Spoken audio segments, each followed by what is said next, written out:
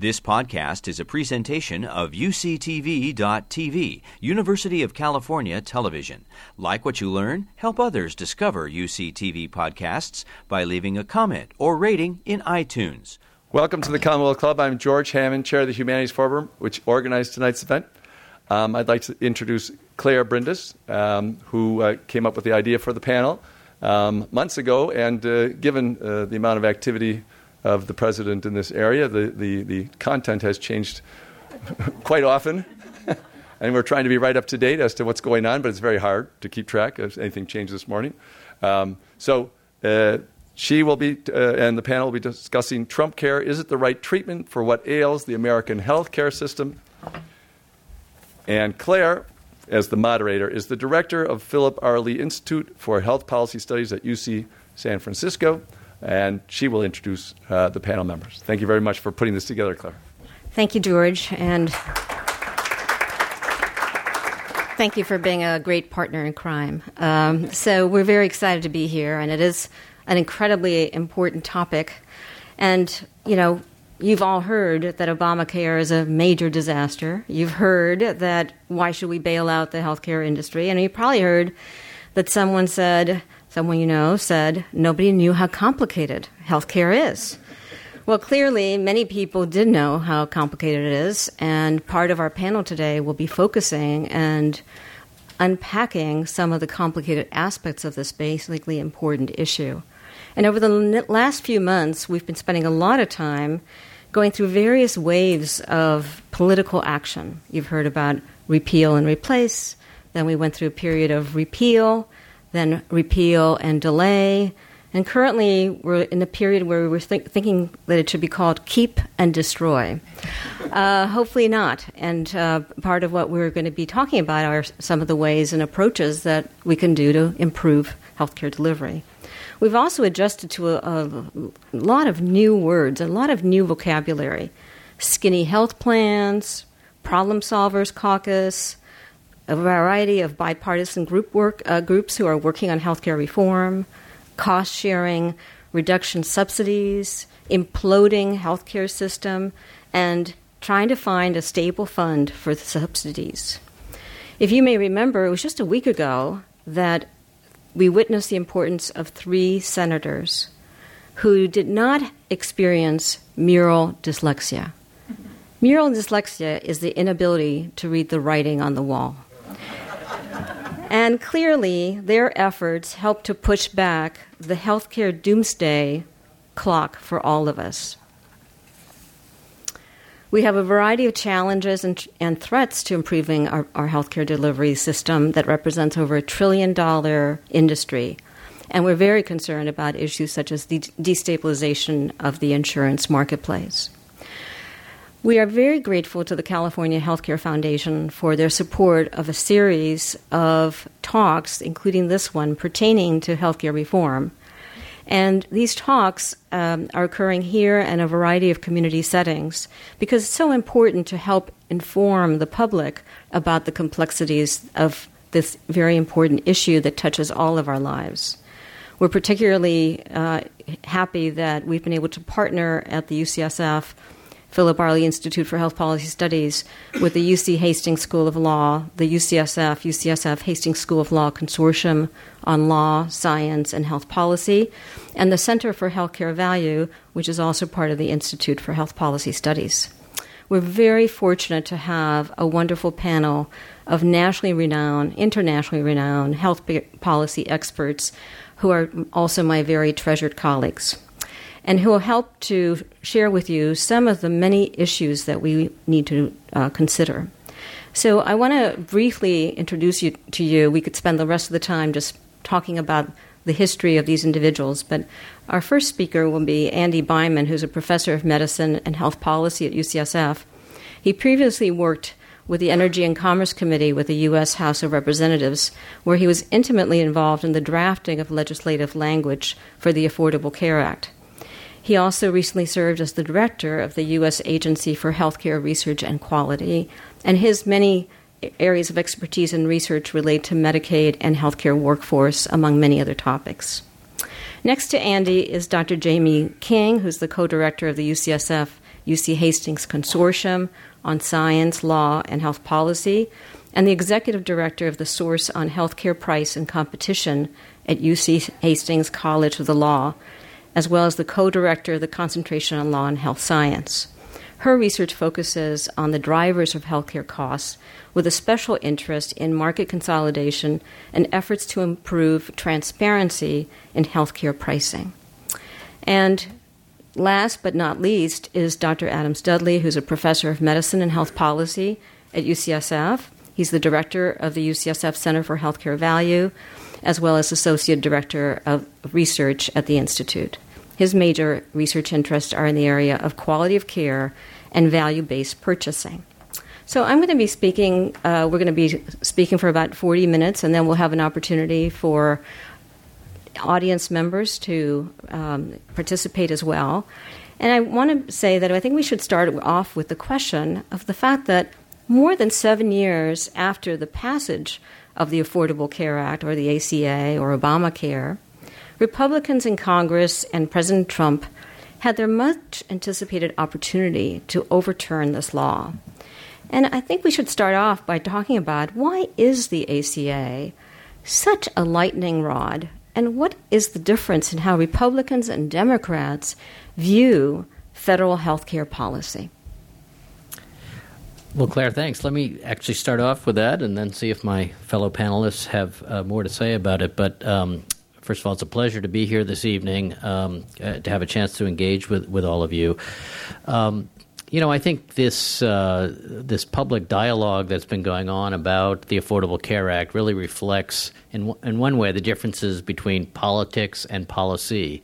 If it were just about policy, I don't think we'd be having this kind of disagreement because, after all, the Affordable Care Act is really a pretty direct offshoot of the experiment that was first undertaken in Massachusetts to expand health care coverage, and that was done under Republican Governor Mitt Romney. So many of the elements of what the Affordable Care Act is about really were bringing together many ideas that were put forward by Republicans.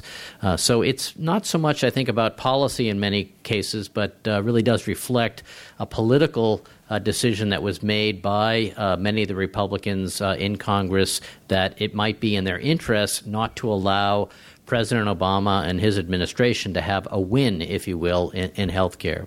But I do think there are truly some differences in the philosophy of what is being attended to when health care reform is thought about by Democrats and Republicans. I think for Democrats, it really was about trying to address a social justice issue that for many years had been raised about. There are problems with access to care and coverage of insurance coverage. And so the Democrats, of course, really wanted to see health insurance coverage expanded. And the Affordable Care Act has been quite successful in that regard. We've seen over 20 million of the uninsured gain coverage since this law was passed. So that's really the highlight from the Democrats' point of view. For Republicans, I think there is a different priority that is put forward, which is a concern about the fact that much of how this expansion happened was through an expansion of entitlement programs that were supported by the federal government. And what entitlement programs have done to the federal budget. In a sense, what's happened over time is that more and more of the federal budget is accounted for by entitlement programs like Social Security, Medicare, Medicaid, and now subsidies in the exchange and so forth. And I think this brings great anxiety to those who are very much prioritizing fiscal concerns. And so that really gets to the heart of a difference in terms of what priorities might be between Democrats and Republicans, particularly when Republicans are also, and Democrats as well, recognizing that the demography of this country is aging, and as a result, the commitments through entitlements are only going to be growing over time. So this, I think, is a very big deal, particularly if you are prioritizing trying to control costs and at the same time are thinking about on the Republican side that you would like to cut taxes to stimulate the economy. So I think part of this battle is about differences in priorities, Democrats really valuing a social justice agenda of increasing access, and Republicans very much worried about what that will cost. It's great. It's really important for Andy to bring up the underlying principles. It's the kind of conversation that we should be having. And there have been opportunities to have that have sort of slipped away in the current debate. So, for instance, at one point, talking about people with pre-existing conditions, Mo Brooks from Alabama said, if you've lived a good life, you won't have pre-existing conditions. And that's a view of what illness is and how illness happens that fits well with I don't think that an entitlement should be put in place for people to get health care because the people who need the health care have done something wrong, and why should I have to pay for someone who's done something wrong? And that's actually a kind of underlying assumption that we really need to get at. Is that why we think as a society that illness happens? Are there exceptions to that? And if so, how should we deal with those? And if we accept part of that assertion, then what does that mean? You could imagine parsing that statement quite a bit. And a kid born with a particular problem, you can't blame them. Someone who's been smoking for a long time, you could say, well, maybe they do have some responsibility. But instead of having that kind of conversation, we've had a very different sort of finger-pointing and a kind of conversation, and we hope we can get to the root of things a little bit more tonight and going forward. So thanks for giving us that background, sort of the philosophical approaches. So let's think about how that philosophical approach then has been translated by the GOP into its viewpoint into the policy. What did Trumpcare turn out to be?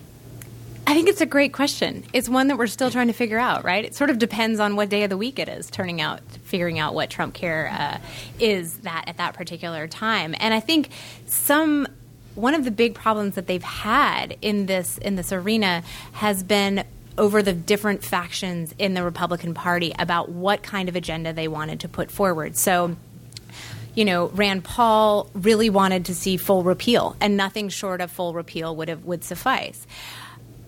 Paul Ryan cared a lot more about limiting funds to Medicaid and reducing the entitlement program, as Andy talked about a little bit more.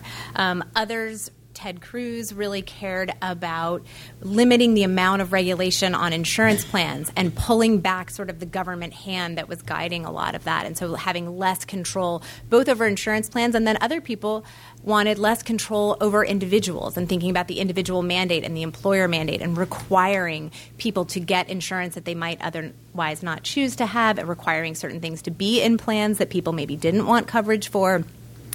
And then other people cared a lot about reducing the entitlements put in as a part of the ACA in order to be able to give tax breaks and sort of forward their other agendas, as we heard. And so I think figuring out what Trumpcare really meant was a constantly moving target. But, I mean, the main tenets of it tended to be reducing payments in Medicaid, reducing spending on Medicaid, getting rid of the individual mandate, and providing extra funds for tax breaks and things like that. But that seemed to be a lot of the main focus, even though the plans changed quite a bit. I think the individual mandate is a really good place for us to think about and look at some of the problems with this more than bifurcate, this very splintered approach that the Republicans were taking, because everybody had their problems with the ACA. But when you're trying to pick off, what they didn't sort of realize was that as you try and pick off those individual things, the entire system, the ACA, sort of falls apart. So you can't get rid of the individual mandate because you don't like the government telling you that you have to buy insurance without recognizing the role that it's playing in the bigger scheme, right? And so Republicans never liked the individual mandate. It's very much against Republican philosophy, right? But if you get rid of the individual mandate, it affects the entire rest of the ACA, right? So the ACA, in some respects, you can't have the popular provisions of the ACA, which would be guaranteed issue, which says that everybody can get insurance when, if they want it, and community rating, which says everybody pays about the same price, if you don't have the individual mandate there to spread the risk and lower the costs across the board. And so because there was so much nitpicking at particular things, it became very hard for the Republicans to nail down an agenda and to coalesce around one particular plan. They all kind of wanted to pick off different things. So, and again, that it's so important not to talk about what the underlying philosophies are. So most of what you just said, we infer from what was done, rather than statements going out, we need to cut health care so that we can have other tax cuts. That was not said. And then the conversation got even more confusing. So at some point late last week, people on the right were saying something they'd never, ever said before or suggested was a good thing, which is we already have universal health care. And then they would follow that with anyone can go to the ER and get care if they need to.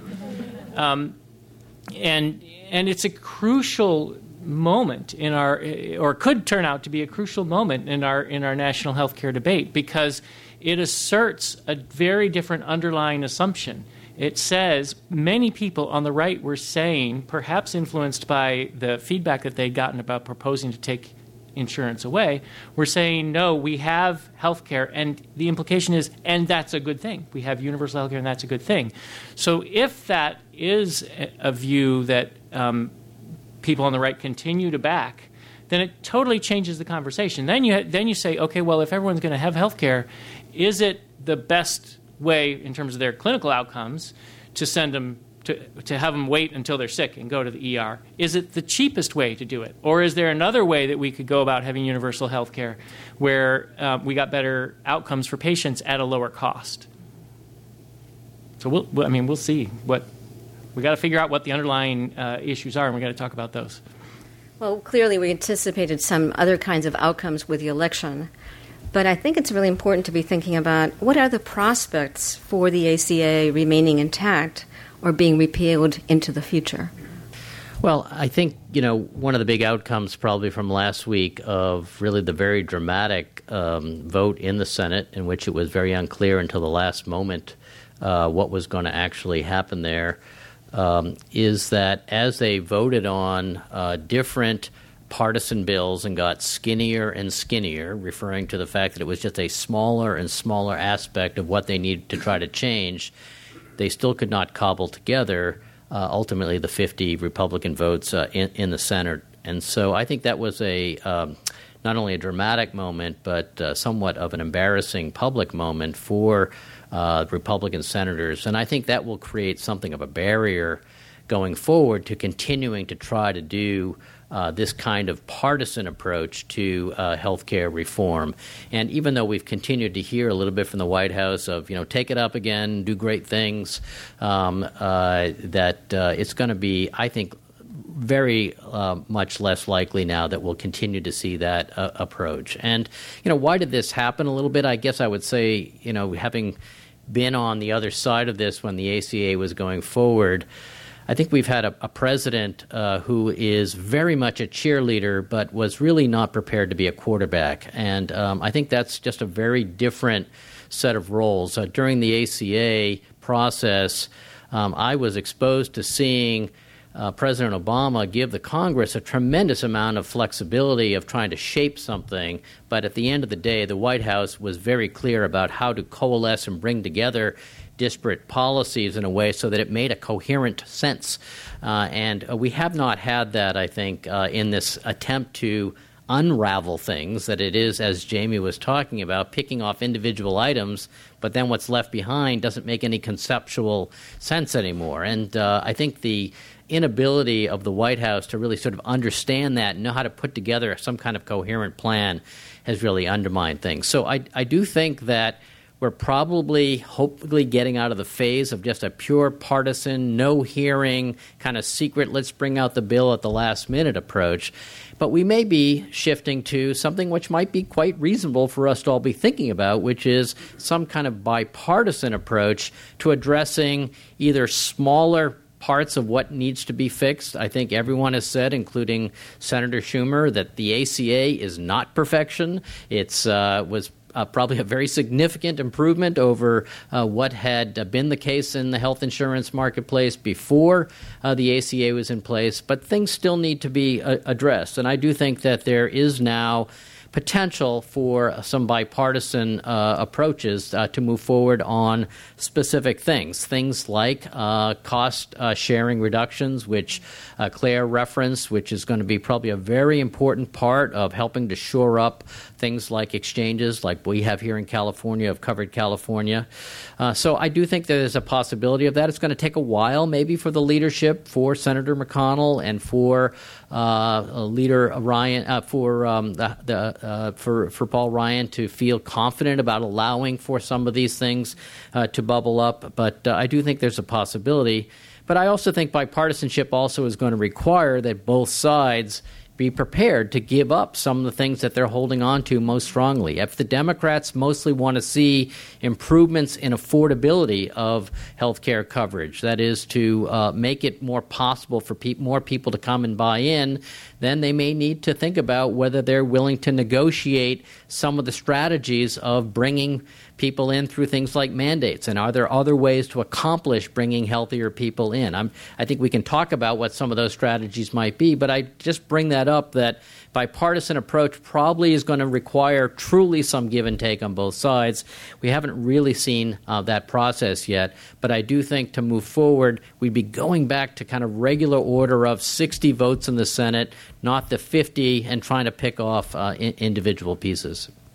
So, Adams, I'm going to ask you a question specifically about one of the main arguments that President Trump has been giving for why the ACA needs to be repealed, because it's really failing.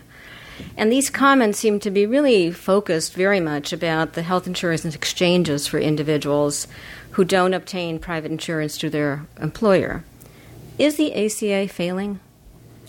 So again, it gets back to what's important to you. If what's important to you is to not have the federal budget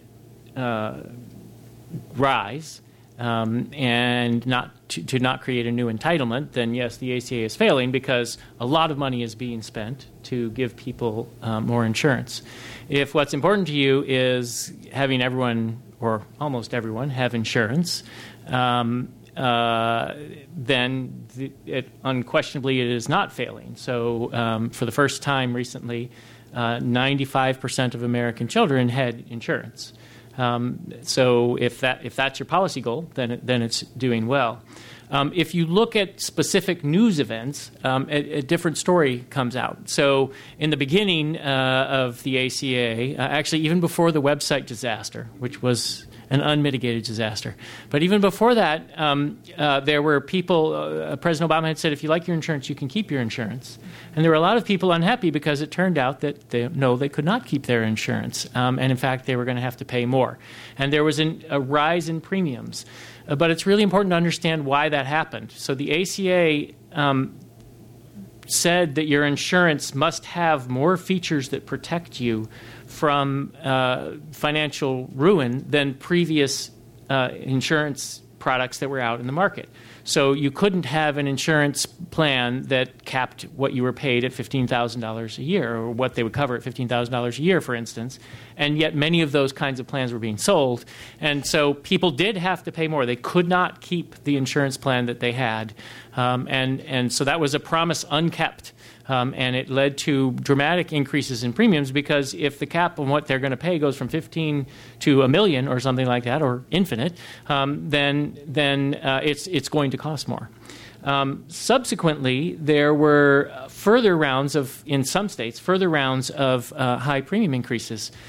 This was a different kind of failing, and it was a failing of the ACA. The reason that happened was because their expectation was that, well, there's a mandate and there's a penalty, everyone will buy insurance. And it turned out that the penalty wasn't big enough that all the healthy people would go ahead and buy insurance. Some of them said, I'll just pay the penalty instead. And that was a miscalculation about how big the penalty would need to be. And so what happened was the insurers went into that thinking, well, we need to charge this to be able to cover the people who we're going to get. But when they didn't get as many healthy people, they had to raise it to say, well, we're not going to actually get all the healthy people. And so there was another round of big premium increases. So that is another sort of internal to the ACA failure. But then it seems like it has mostly stabilized out. And so the failings that are being pointed out now are actually not from the original version of the ACA, but from what's being done to the ACA right now. So when the you've heard about the cost-sharing subsidies to the insurers, and the administration is saying we're not going to commit to paying those. So now you're asking insurers to say what the price of insurance could be when they have billions of dollars they don't know if they're going to get or not get. And so some are saying, well, we just can't play that game. There's no way for us to win. If we price it too low, then we'll lose a ton of money. If we price it too high, we'll be accused of being greedy. And look what's happening to those people who say they're increasing their rates by 20%. And yet, if we don't price it high and we don't get the subsidies, then we're really in trouble. We might go out of business, and nobody likes an insurance company that goes out of business. So at the moment, a lot of the problems are actually from how the law as written is being implemented. Given the importance of exchanges, though, for the American marketplace, what do you think are some of the solutions? What are some of the potential ways that we can get a handle on some of the problems that you've just clarified for us? Well, so we need to figure out how to get, if we're going to continue along the philosophy of everyone should be in, whether or not you believe they're in covering the cost of people in the emergency room or they're in through everyone having insurance, we have to find some way to have everyone pay. Because right now what's happening is that or what was happening before the ACA is that a fair number of people were not paying in, and then if they got sick, they just went bankrupt. And so any money that they eventually paid in was funneled through bankruptcy courts, which is an incredibly inefficient and expensive way to get people to pay for things. And many things that many debts that they owed never, in the end, did get paid. So we have to come up with a better way to ensure that the healthy are in and stay in. And then you've probably heard about the risk pools ideas and this concept of segmenting the market into people who have pre-existing conditions and people who don't. And that's something that we need to talk about in a meaningful way. But the problem with the proposals that we've seen thus far is they said, we'll take care of people with pre-existing conditions in these risk pools, and here's the $10 billion or the $15 billion that they were going to do in the first year to do that, when the estimates for what it would cost to take care of those people were $178 billion. And so it's sort of a pretend risk pool and not a real taking on of that concept. And it might make sense. It might be that risk pools are a way, say more government support to the sick people at a real level, so that the premiums for the people who aren't yet sick can be lower. Maybe that would draw them in voluntarily or by mandate or whatever. But if we don't actually try to do that, if we say, well, what really is going to happen is there's not going to be that much money for sick people there, then no one can stomach that. And we can't have a real conversation because people are saying, well, you're basically killing off the sick people. So hopefully we'll... you have other ideas, Andy, about what needs to be done to fix? I mean, I think fundamentally, what's underlying a lot of the Obamacare notion of exchanges is to create competition for health plans, because competition actually will help to drive down costs. And to get competition means you have plans that are willing to show up and feel confident about that they can at least keep their head above water in this marketplace. So Adams has already referred to the cost-sharing reduction subsidies, just to make sure everyone understands that. This is this concept that those who are between 100 and 250% of the federal poverty level are relieved of co-payments, deductibles, co-insurance costs that would, on top of premiums, make it very difficult for them to be able to afford to buy health insurance coverage. And it is the case because of ways that the law is implemented that the administration has a lot of power to decide whether or not to continue that funding. Of course, the Congress could come along and pass a law to make that really explicit.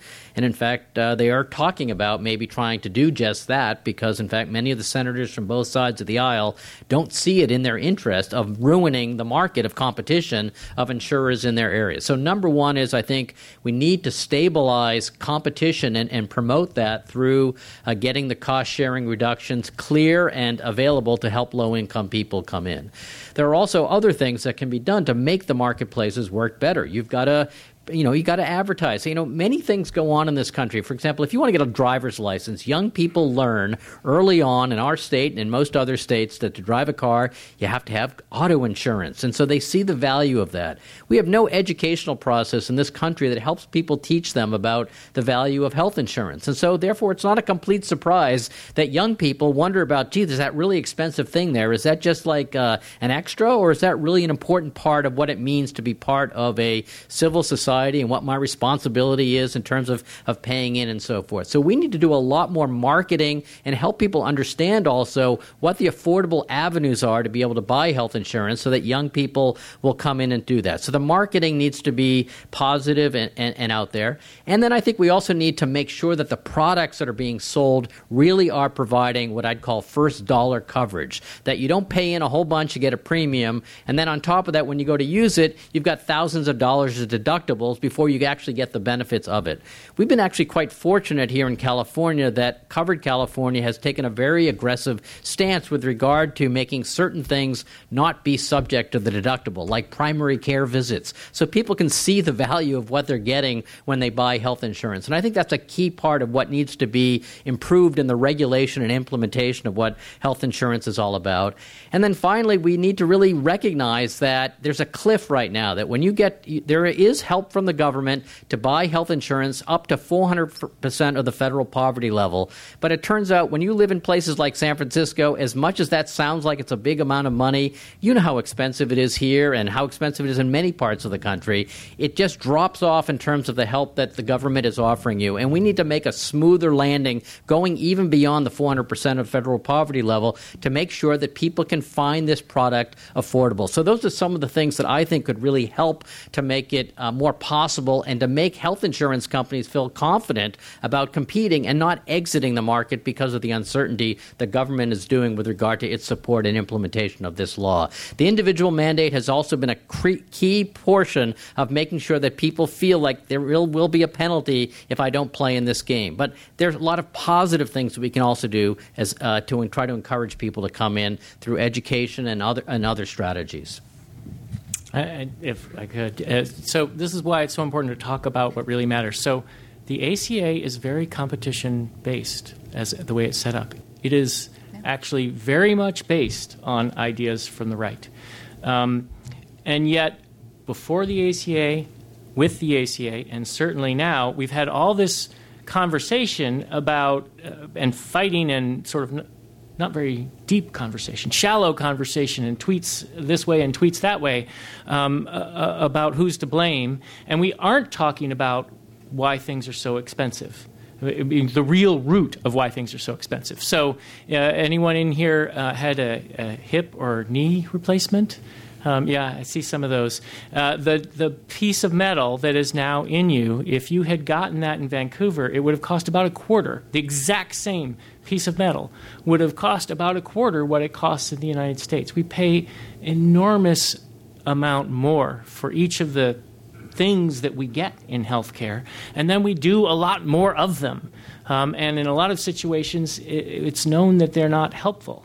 And so that kind of conversation needs to happen too, and we need to get off or get through somehow all this talking politics rather than policy, and get to because people are really being hurt right now by not talking about policy. And there's actually much more grounds for agreement than people seem to realize, just as evidenced by the fact of how the ACA structure came from the Heritage Foundation, which is a right think tank, and was actually their proposal in response to the Clintons' proposal for reforming health care.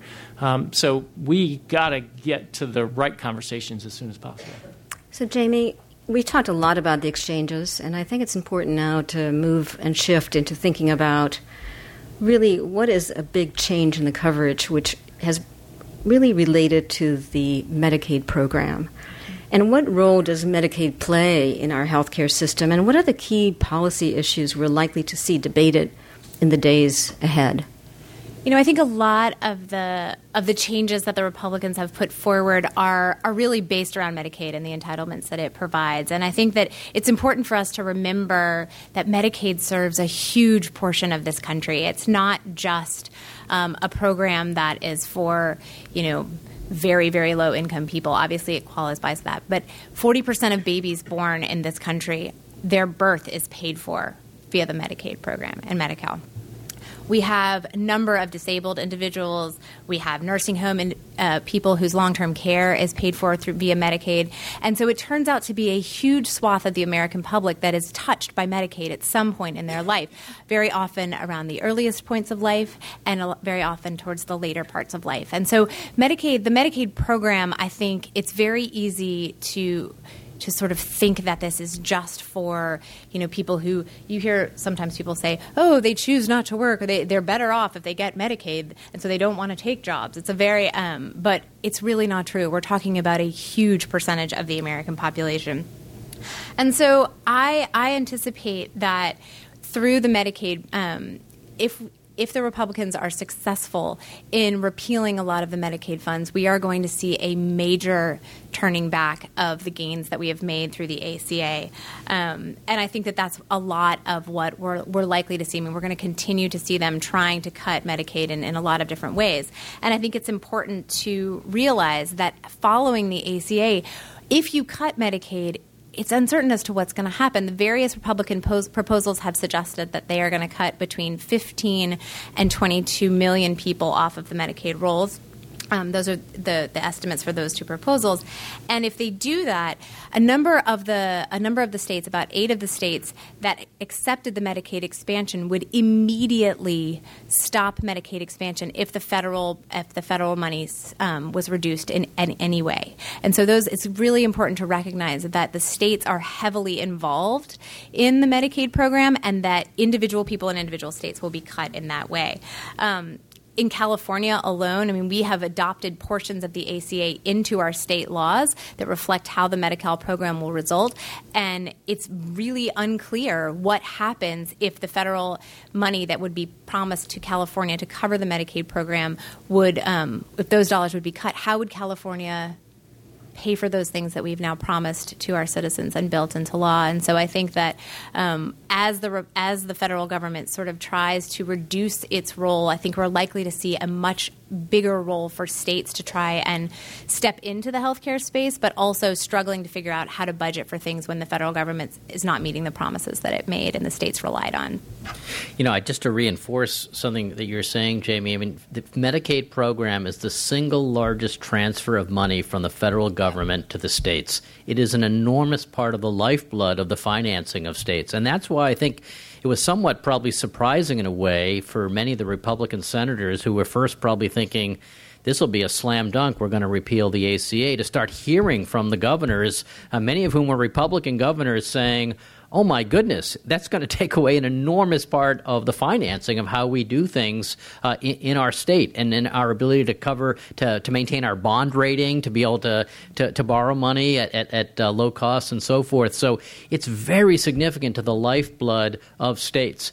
And I think there's an incredibly important policy moment now with it looking like things are really moving away from a dramatic legislative change at the congressional level, that there's another chance still for those 20 or so states still out there that have not expanded Medicaid that would bring about another 5 or 6 million people into coverage if they were to do that. The majority of those, by the way, in Texas and Florida, probably at least half of them are living in those 2 states alone.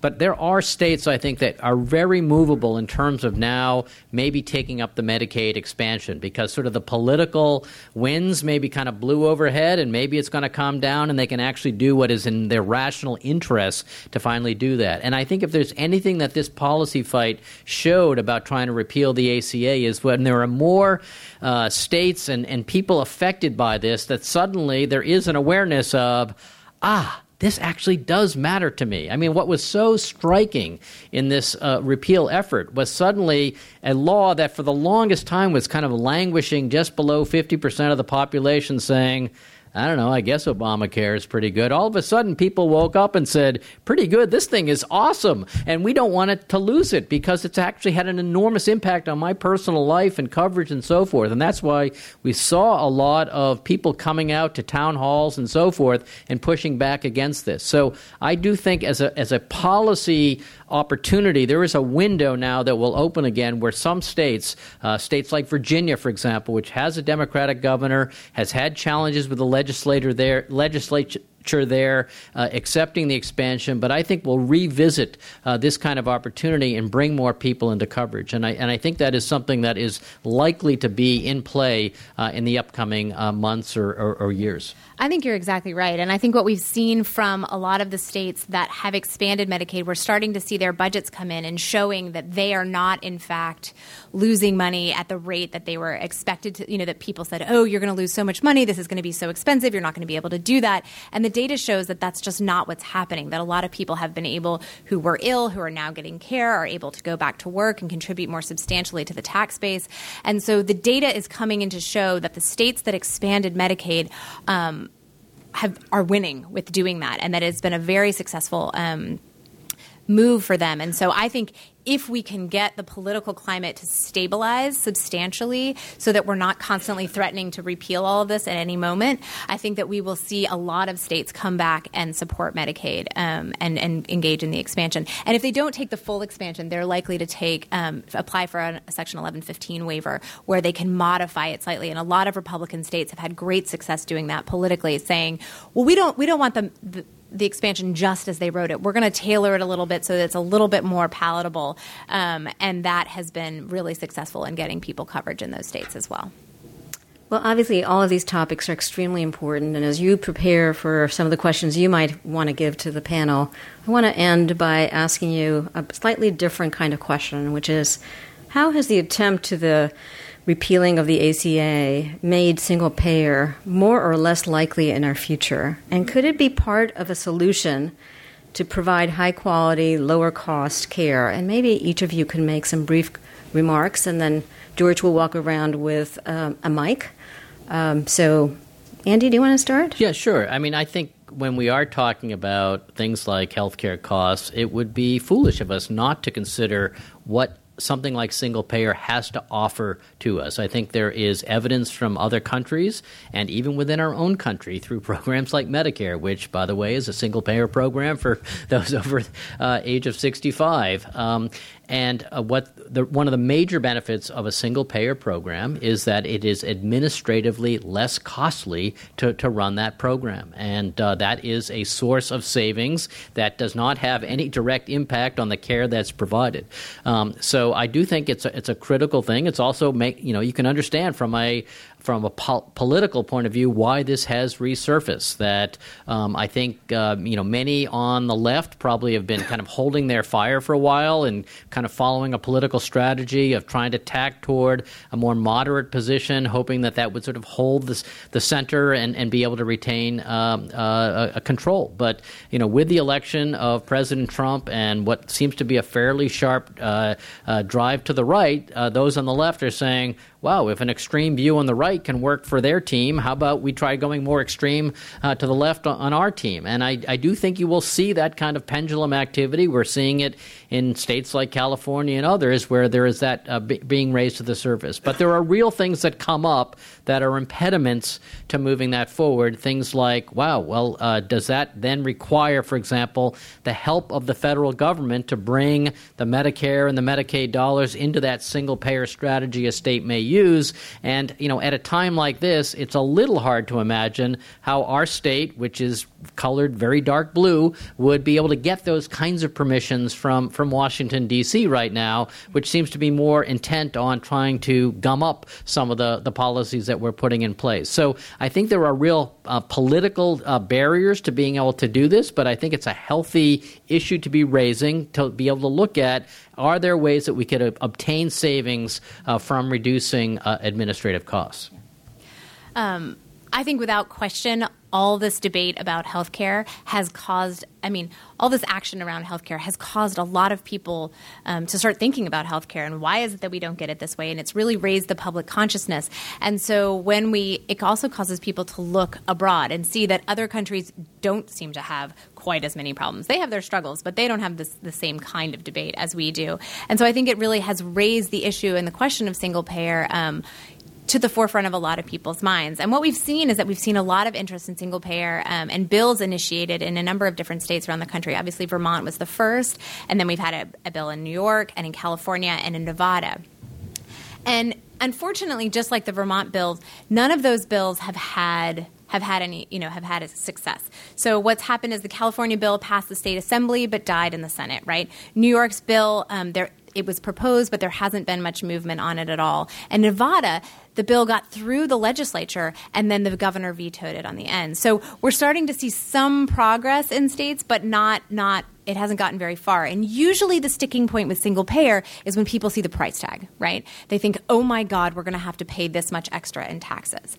And I think the point that, as Adams keeps saying, the point that we really need to be having discussion around is that, yes, you're going to pay more in taxes in a single payer bill, but you're not going to be paying a lot of other things. So you're not going to be paying the incredibly high health insurance bills that you historically have paid. We're going to cut the administrative costs from healthcare. We're going to cut both the insurance companies' profits that are coming off the top of those things, depending on the way the bill is structured. But there's going to be a lot of savings.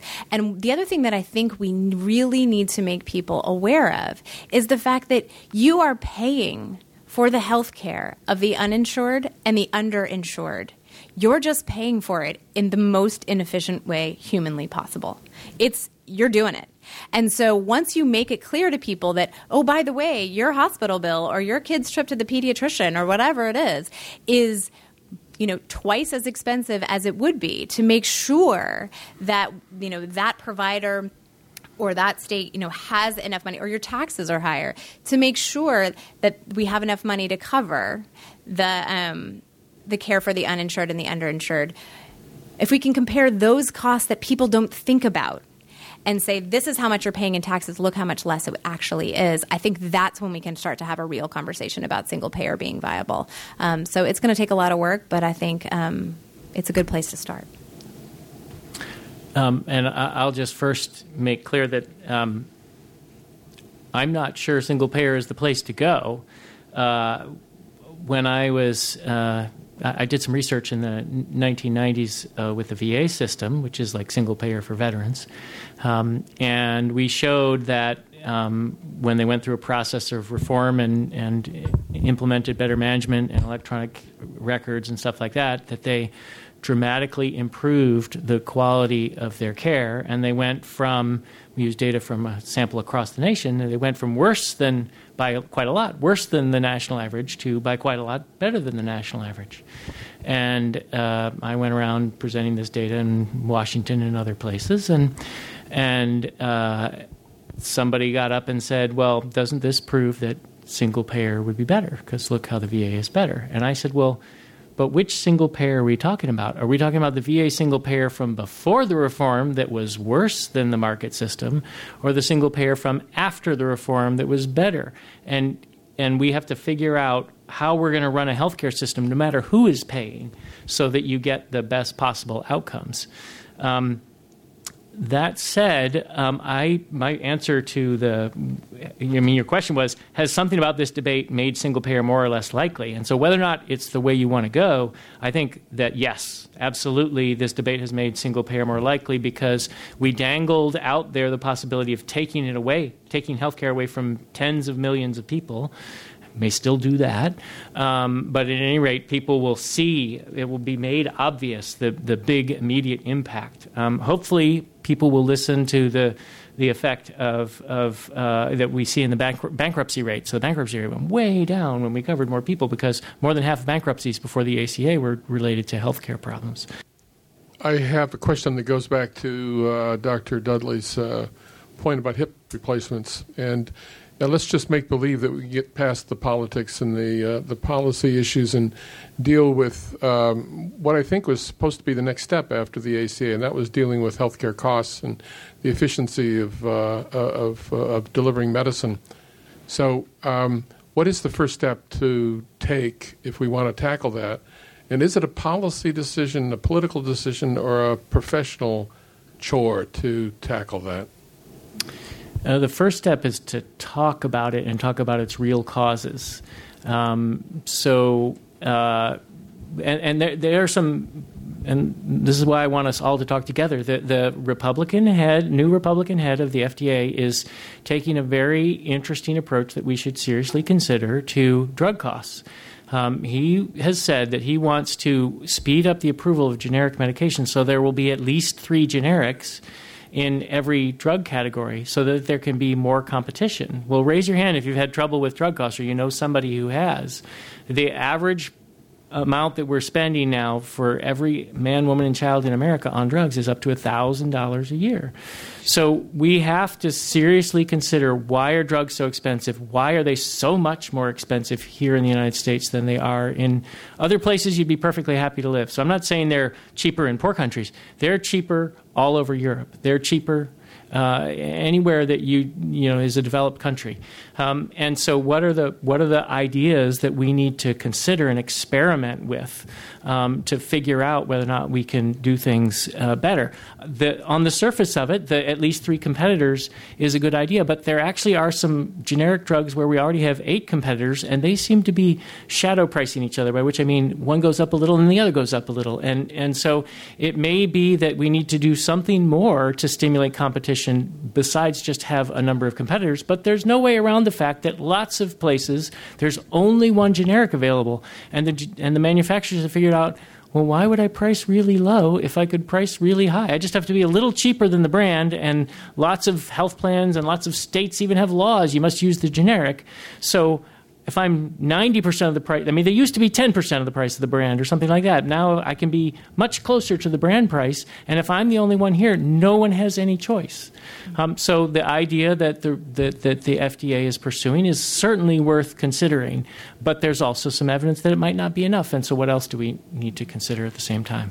So I think the comments on drug pricing are really important, but I think also it's important to recognize that drug prices are a fraction of what we spend on healthcare overall, and I think that we really need to look at what's driving healthcare prices up so substantially. We pay more than any other country by a long shot in terms of our overarching healthcare prices, and there's evidence to suggest that is being driven. That is being driven largely by consolidation in the healthcare provider state.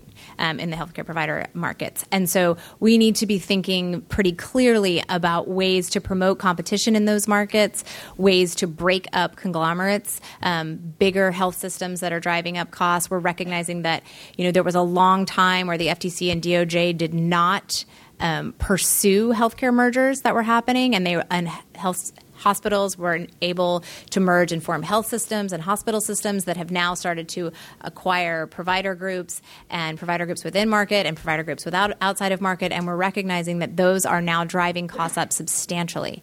And so to the extent that we are interested in having a market-based approach, we need to start thinking very, very seriously about how to make that market work. And if it can't work, and in places where we don't have the ability to insert competition, we need to start thinking about whether rate regulation is appropriate in some places. And I think that, this is America, and we like our market-based economy, but it's failing us. And it's hurting American businesses, and it's hurting American consumers. And if we want to really talk about costs, we need to put all policy options on the table. And that bit about the lack of competition is actually one more thing we should have been talking about all along, and it comes from a very good place. It's not just people going out there trying to be greedy and be able to charge more. The ACA, as part of what it was trying to do, separate from the insurance bits, it has a whole bunch of things that say, we want you to coordinate care better. And so people looked around and said, well, where are my coordination of care problems? Well, the hospital doesn't tell the primary care doctor what's happening, and the specialist doesn't know from either one of them. And so there was a lot of consolidation trying to improve the flow of information, and with a very good clinical rationale. Or I'm a hospital, I need to have more doctors over there on that part of the map where I don't. And when the patient who comes from me from there goes back there, I don't have anyone I know how to talk to. And so there was a lot of people buying up other people, with a clinical reason to do it.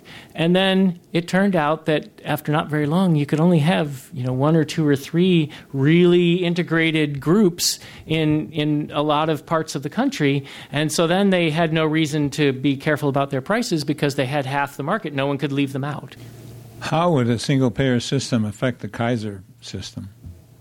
Probably any company that's involved Kaiser is partially an insurance company. And so if, in fact, we're talking about in single payer changing the aspects of how money is collected, that could have clearly an impact on Kaiser because they are involved in that business. But I do think your question has a deeper aspect that we should all reflect on a little bit, specifically related to the bill that was put forward here in California and has been thought about in other places. A single-payer system is partly about how do you collect the money in from people, and then it also has the part of how do you pay it out. This is a decision that, frankly, all insurers have to make a decision about. I think historically single-payer has been thought about as a single collection, say, by the government, and then paid out fee-for-service. And I think something that's really evolved pretty dramatically since that first concept was raised is how we pay it out. The fee-for-service system is pretty clearly behind some of what the healthcare cost growth has been about because it very much drives volume rather than value. That right now, any provider who does more stuff, whether it's appropriate or not, is going to get paid more money. And one of the great benefits of something like a Kaiser or any system that takes responsibility for a population is that it starts to make more strategic decisions about how it uses and pays out its resources. So I think, really where a more sophisticated discussion of single payer might end up needing to go to is how do we get the administrative benefit of how we collect the money in, but then think about the benefits we've also learned from being able to then redistribute the money out that is focused on efficiency of how we take care of populations, which is what I think Kaiser has taught us a great deal about here in California, as have some other responsible plans in terms of how they've done things. And that is embedded, in fact, in part in the Affordable Care Act through things like ACOs, which is also trying to move providers more toward this mindset of taking responsibility for a population and using the resources efficiently. So, as the bill that was put forward in California, that would have been very bad for Kaiser. But I think there are more clever ways to think about how to administratively be efficient of collecting the money and efficient in how we redistribute it back out. Yeah, I actually think Kaiser would do great. So Kaiser isn't one thing. Kaiser is actually three things. It's a medical group, that's the doctors. It's a hospital chain, and it's an insurance plan. So obviously, if the government takes on the insurance function, the people who work for the insurance plan have a problem. But most, by far, of the people at Kaiser are in the medical group side and the hospital side, and that care, to the extent that they could say, well, people who come to us expect us to cover everything for them, they can really manage that budget. And if they're facing a single payer who says, we want you to do this for the lowest possible budget, then Kaiser has all the pieces already in place. So I actually think a single payer could work out great for Kaiser. So if you say the single payer is bring the money in and then dole it out in a way that focuses on the budget, then Kaiser could start doing that, and I think has all the pieces to do it well. If the Congress actually does a bipartisan fix to various elements of the Affordable Care Act and gets through the Senate and the House, what's the possibility that President Trump would veto that simply on the grounds that he's opposed to anything that President Obama produced? I think that is a fascinating question to imagine Republican-controlled chambers of the Senate and the House both agreeing to something and then the president vetoing it. Not an impossibility with this particular president, but you would think that somehow he would recognize what the underlying politics of that are. But you're certainly laying out a scenario that doesn't seem impossible given what we've experienced thus far. Yeah, I don't think anything's impossible with this president, but I do think that he has demonstrated an ability to pivot. I think it's quite likely he would say, this is an amazing thing that have come out of the Republican House and the Republican Senate, and declare victory and go home. So I want to thank all of our wonderful panelists, and I also want to encourage you to look at the UC Hastings School of Law, the Healthcare Tracker, which can provide to you a great deal of wonderful information. It's kept up to date, as well as the Philip R. Lee Institute for Health Policy website. And on that note, I want to say thank you very much for all of your wonderful responses and for you all to be here. You've been listening to a podcast by University of California Television. For more information about this program or UCTV, visit us online at uctv.tv.